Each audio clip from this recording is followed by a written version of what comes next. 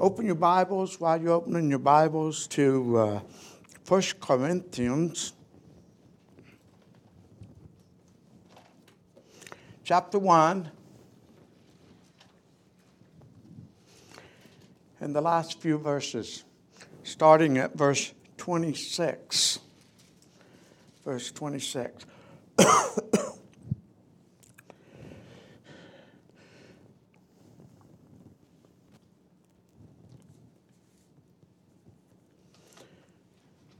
Let those who glory, glory in the Lord.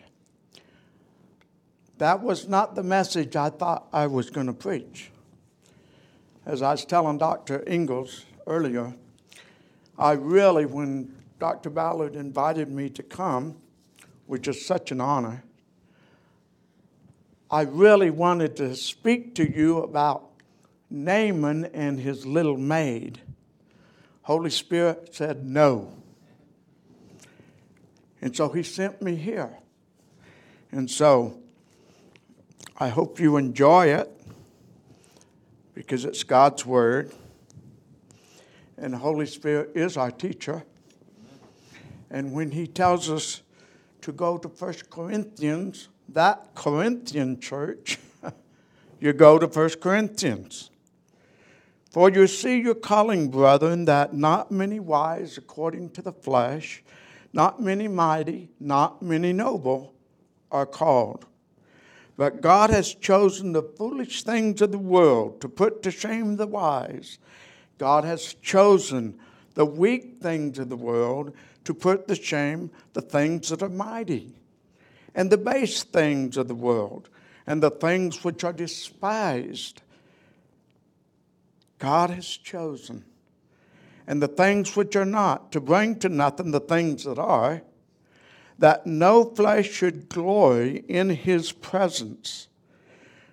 But of him you are in Christ Jesus, who became for us wisdom from God, and righteousness, and sanctification, and redemption. That as it is written, he who glories, let him glory in the Lord. Let's pray. Father, it's your word that we want to hear today. We pray, Holy Spirit, that you would guide the thoughts and intents of our heart, that we would be intentional to preach the word. And Father, we thank you for this school. Lord, we thank you for the miraculous way that you raised it up and continue to maintain it. We thank you for the staff and the faculty, for the students. And Lord, we pray your greatest blessing upon each one as we surrender our will to you and as we live in obedience to you. That whether we eat or drink or whatever we do, that we do it for the glory of God. For it's in Jesus' name we pray. Amen. I've been doing some studies in the so-called minor prophets. They're not so minor when you study them. They're on the same level, I think, as Isaiah. And I think Dr. Ingalls would agree with me that Isaiah probably spoke the most eloquent Hebrew of anybody, did he not? Did he? What you think?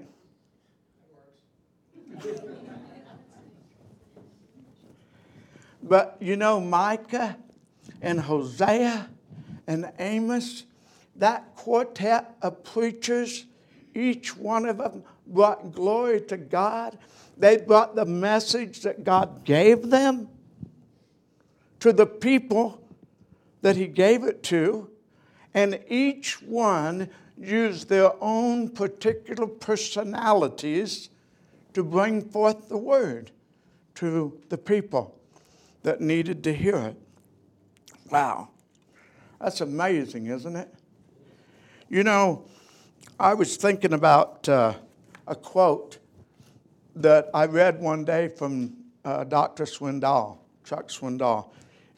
Am I so old school? Does anyone here really know who Chuck Swindoll is? Oh, thank you. I appreciate your honesty. I noticed it wasn't the younger ones that raised their hands. He said, great communicators have been men and women committed to clarity and simplicity. I hope that I can do that for you today. I really do.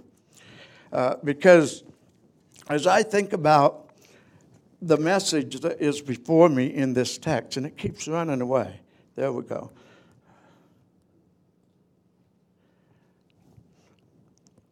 That's what happens when you use one of these technical things. All right, it's here somewhere. There we go. I didn't lose my Bible. I just lost my place. But think about this first verse for just a minute. For you see your calling, that is your calling into salvation, brethren, that not many wise according to the flesh, not many mighty, not many noble, are called into salvation. Now, did you see that word many? Not many. Aren't you glad he didn't say not any? He said not many. In fact, the Lady Serena Hastings of the British Empire, she was a countess in Huntingdon, and when she was reading this passage, she said, I am so glad it said not many, because she was a noble lady. It said not many noble. She said, I came to Jesus by an M. In sign language, we do it that way. I came by an M, she said, because of the grace of God and the goodness of God, that many, not many, but some, amen. Abraham Lincoln put it this way. He said, God must really love common people because he made so many of us. And I'd add to that, and I think you would too, God must really love Christians because he made so many of us. But there's still room for more. There's still room for more. And that's why he's called us to that wonderful grace of taking the gospel of the Lord Jesus Christ to those who need to receive him. We're just ordinary folk for the most part. But you know what's so exciting about that? It's the extraordinary grace of God that brought us to himself. Amen. Praise God. That you and I, just common folk. Even in the church at Corinth, there wasn't many mighty folks or noble people there. Maybe if you go through the whole book and the book of Romans, because that's where Paul was in Corinth when he wrote Romans, right? And so if you go through the list at the end of Romans chapter 16, which, by the way, was the chapter just before we came here, you might find a few, maybe a handful. But for the most part, most of us were just born common folk. I remember, and I'm not proud of it, but as a 20-year-old, do you have any 20-year-olds in here? Anyone willing to identify with that age? All right, there's a few of you. As a 20-year-old atheist drunk, God reached down. He pursued me. He came after me. There were 3 different occasions in my life in the year before I trusted Jesus as my Savior, where I had a great, tremendous opportunity to receive Christ. And I didn't do it. But praise be to God, he didn't give up on me. He just kept coming. Just kept coming. We do it like that in sign, right? Amen. That means amen. He just kept coming. Amen. Until finally, he brought me into his grace. He brought me into the fellowship of his Son. He brought me into the family of God. Oh, that I would have come so many years younger. So much more could be accomplished. But praise God, he came when he did, that I could know Jesus as my Savior and share that gospel message to folks in many places. God is so good. His grace is so complete. There was no boasting in our part, no wisdom, no authority, no talents, no treasures. But praise be to God, He brought us in. Why? Because He loved us. That's why we love Him, because He first loved us, John tells us. Anyone here ever heard of a book by the name of The Troubled Triumphant Church? Who was the author? The Troubled Triumphant Church. Who authored that book? That's right, Dr. Page Patterson. And he said in identifying this paragraph, he said it is the coronation of Christ. The coronation of Christ. And I thought about that a lot. I've been reading through his commentary, by the way. It's a great commentary. It's probably in the bookstore here. I know it's in the library, and it's probably in the book. Don't you have a bookstore here? Someone told me you had a bookstore here now. No? Well, you can order them online. All right. Dr. Ballard will give you the address if you need it. Excellent book. But anyway, as I was reading through that book, I noticed many characteristics from this particular paragraph that I identify with, because that's where I came from. I believe that's where we all came from, if we'll be honest. But one of the things that I noticed is that we must be reminded where we came from. We must be reminded what we were before we knew Jesus. Because sometimes we get just a little bit built up in ourselves. By the way, that's called pride. That's not good. I remember when my son, and some of you, I guess, got to see my son yesterday in evangelism class. But when he was just a little boy, he was playing t-ball before he broke his back. He was playing t-ball and had a really great day. And I remember after the game came up and everybody was patting him on the shoulder and saying, "Oh, we're so proud of you." And I remember deliberately, intentionally looking at my son, and I said, "Sam, I'm so grateful and thankful for you." See, pride isn't in my vocabulary. I hope it won't be in my life. You see? But I was grateful. I was thankful for the accomplishments that he was making in his life. Not only do we need to be reminded, I think that's a clock up there, but I can't see it. I'm going to have to look at my calendar, I guess. But we need to be reminded what we were when we were called to salvation away from the mess. I don't know about you, but I was a mess. Apart from Christ, I was nothing. I'm still, apart from Christ, nothing. Absolutely zilch, zero. De nada. Nothing. Some of you know what I meant by that. Some of you, I'm not sure you're convinced. You were somebody. Well, God takes the somebodies and makes the nothings out of them. Amen? Wow. We also need to be reminded why and how God can use us, that not in the flesh, glorying in ourselves, but that He transforms us to declare the gospel to folks that will become trophies of His grace, folks that will learn to surrender and obey His will in their lives. That's the Jesus I'm talking about today. That's the God I'm talking about today. That's the one who changed me, and I hope He changed you too. Amen. Because I have to be reminded where I came from. If I'm not reminded where I came from, I have a tendency to think that I'm somebody. I'm nobody. Apart from Christ, I guarantee you, I'm nothing.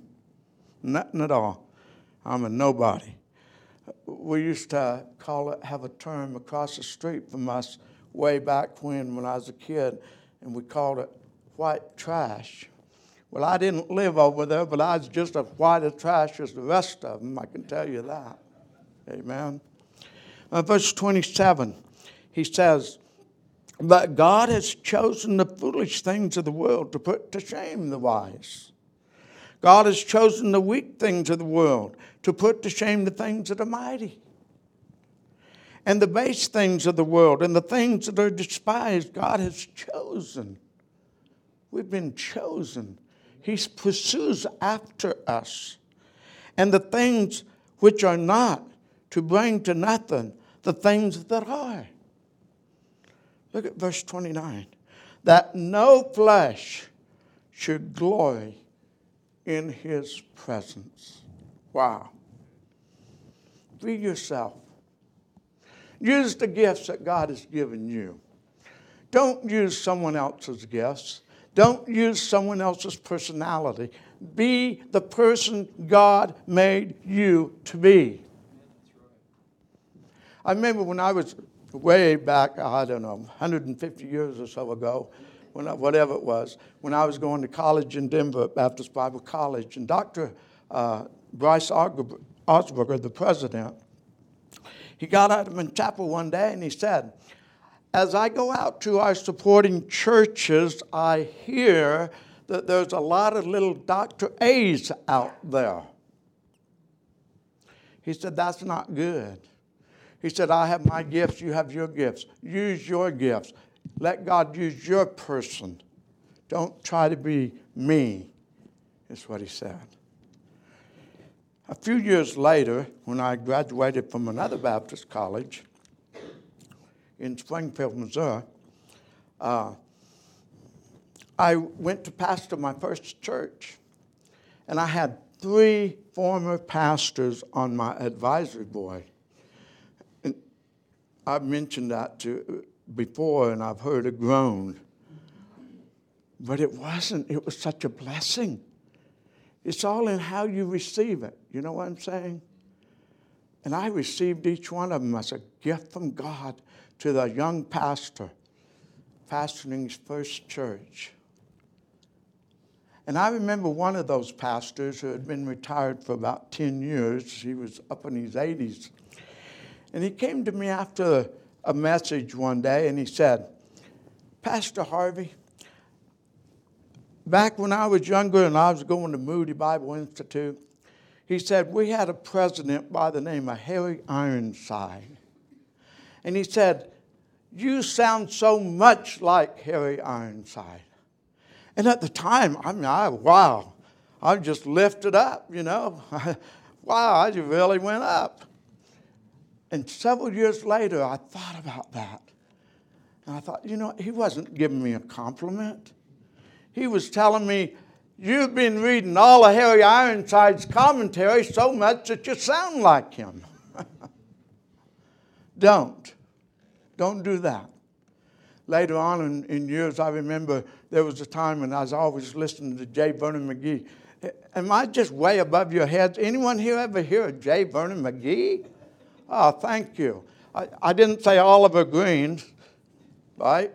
Some of you say, "Yeah, I'm glad you didn't."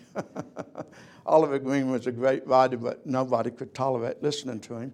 But anyway, J. Vernon McGee, I remember there was a time in my ministry, I'd been pastoring about 10 years or so, I guess, and after a particular sermon, I remember thinking, wow, my sermon, I was listening to my sermon afterwards. I do that sometimes. You say, "Wow, you're egotistical or what?"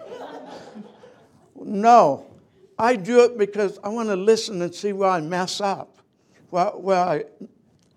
I'm real good at messing up the King's English and American English too. And so I like to see where I mess up so maybe I can correct it, you see.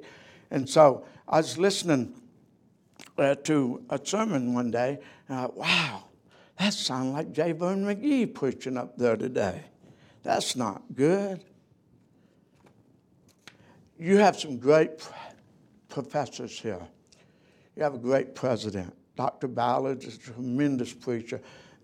Dr. Williams, Dr. Ingalls, Dr. Medill, and several others of your professors, Brother King and Brother Mancuso, and I don't know all of you, but you have some great professors here. But let them use their gifts and you use your gifts. Don't try to sound like them. Don't try to be like them. Just learn from them and go out and use it for the glory of God. You see? They don't want you going out here being little miniatures, Dr. Williams, miniatures, Dr. Ballard. They don't want that. And you don't either. We need to be reminded of what we were, where we came from. Some people say we just came from ground litter. Yeah, that's about it. It was for me, I can tell you for sure. But praise be to God. God has chosen us out of His grace, His marvelous grace. We need to be reminded why and how God will use us. God will use us as we use the gifts that He has given us in and of ourselves. Another, and I'd just like to share a quote from Dr. Patterson. You can tell I enjoyed his book. But I want to share a quote because he made a quote about this passage. He said, Paul's point is rather that God in His own wisdom has chosen to demonstrate His saving grace through those who would not be counted important in the estimate of the powerful and the noble of the world. That's a fact. That is a great fact. I can tell you that. And so we need, as we see in verses 30 and 31, we need to be reminded of all that we have in Jesus Christ, because that's what it's all about. Romans 8:28, we all know it. We've memorized it. You could all probably quote it to me right now. But verse 29, we got to keep going. You got to get to verse 29. That's so vital because He wants us to be conformed into the image of His Son, the Lord Jesus Christ. And so we need to be reminded of all that we have in Jesus Christ. Jesus is beautiful. Did you know that the more you're conformed to the image of Christ, the more beautiful you become? That's true. Yes, absolutely. The world looks for heroes, but God looks for the humble. Amen. God is impressed when Christ is being taught through the Holy Spirit in and through our lives. That is so vital, so important. I hope we grab a hold of that. The wisdom of God. Wow. When I think about the wisdom of God and how the world, Ted Turner and all his group and all those goofballs that haven't had an opportunity to hear the truth of the gospel, and I think about the treasure of the gospel. God did something so wonderful and so unique in His wisdom. He sent His only Son to die on a criminal's cross, shed His blood to satisfy the wrath of Almighty God. And the world hears that and they say, that's so foolish. The foolishness of the gospel saved me from myself, from sin, from Satan, from the world. He tells us in Romans 6:11, he says, likewise consider yourself dead indeed unto sin, but alive unto God through Jesus Christ our Lord. We have that, but it's by faith. Faith comes by hearing, hearing by the word of God. You know that. It's by faith that we're dead to sin. We can grow weaker and weaker in sin as we grow in our Christian life. But it's a choice. Just like everything in our life is a choice. It's a choice. We have to intentionally decide that, yes, this is the life I'm going to live. And we can do it by the grace of God, because He gives us the power to do it. He says of righteousness, Christ is our righteousness. Through Him we are justified. Someone said it, and I'm going to say it too because I love it. Just as though you've never sinned. That's what it boils down to. Released from the penalty of sin. Righteousness in God. Sanctification. I love that. Christ is our sanctification. Through Him we're made holy, liberated from the daily power of sin. I think I just shared that with you in Romans chapter 6 and verse 11 and 1 Peter 1 through 3. That the power of daily sin can be put to death in our lives. You say, you mean we can be without sin? By the grace of God, that can be our goal. That can be our testimony every day of our life if we're willing to go there. But it takes surrender to the Holy Spirit. And it takes obedience to the Word of God for it to happen. And redemption. Christ is our redemption. Through Him we are glorified, freed from sin's presence forever. We call that glorification in heaven. Amen. With no sin in heaven. By ourselves we're nothing, not a zero, zilch. But in Christ. And I want you to get this. I'm going to come out here because I'm not sure the guys back in the back are hearing me too well. You know, I'm not even seeing a frown on your face, let alone a smile.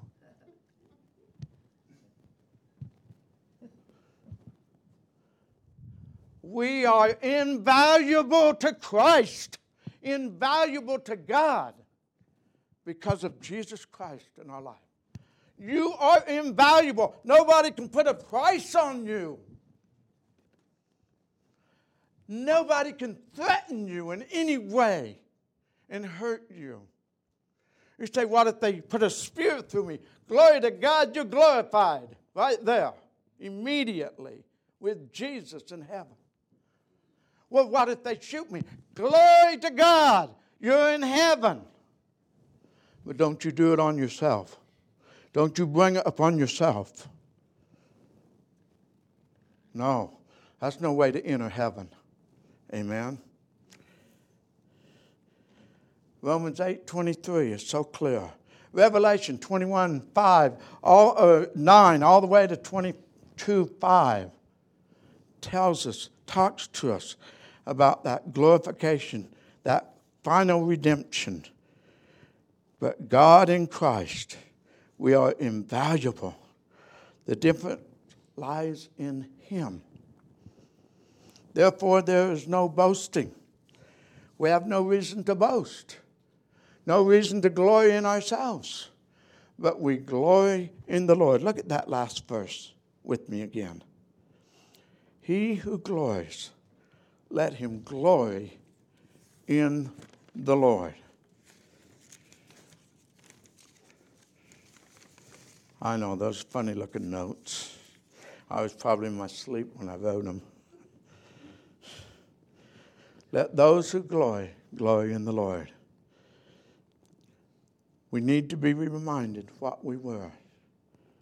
We were called in salvation from a throwaway mess.